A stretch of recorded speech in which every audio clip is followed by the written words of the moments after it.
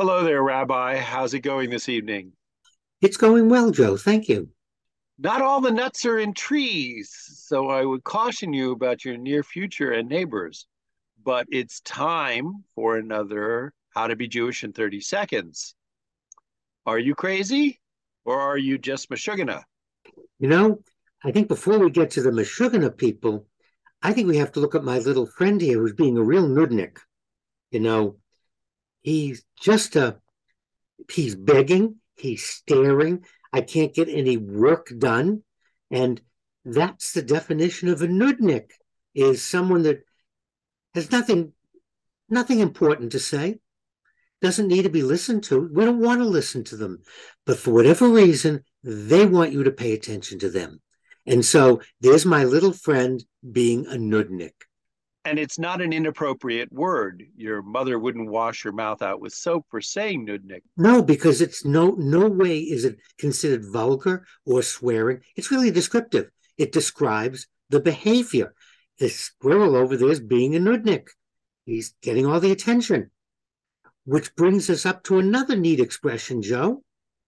And, you would think that if I call my squirrel, no, Skippy, that's his name. If I call Skippy a vilde Chaya, you're going to say, of course, because vilde Chaya means a wild animal.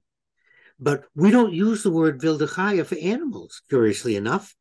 It's another expression that when someone is running around, is causing havoc, is distracting, you would say, Joe, stop acting like a vilde Chaya. Okay, and I had dinner next to a vilde last night, but what I want to know is my favorite meshugganah. Is there a definition of a meshugganah?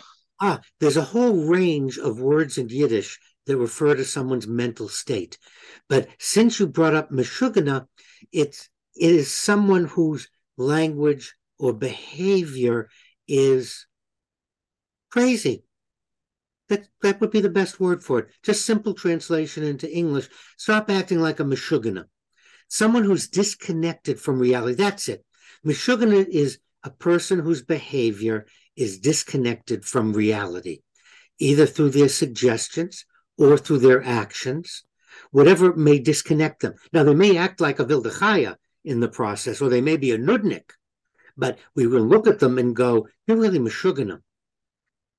So I wouldn't necessarily be a mumser if I called somebody meshugganah when they were acting like a nudnik. Not at all. In fact, you wouldn't be a mumser at all if you were saying those things, because we reserve mumser when someone's behavior is despicable, is beyond cute. Someone can be a nudnik, so they're a nudnik. Someone can be a vilde Chaya, so they break a few items. Someone can be a little meshuggadach, a little meshugganah, so they're a little bit crazy around the edges. But when someone is a mumser, then they really are a mean-spirited, mean person with intent.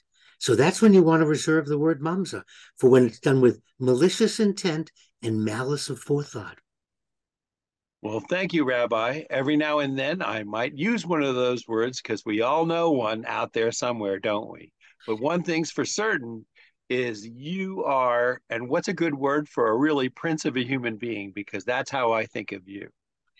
A prince of a human being will work. Be gesund, Joe. Be in good health.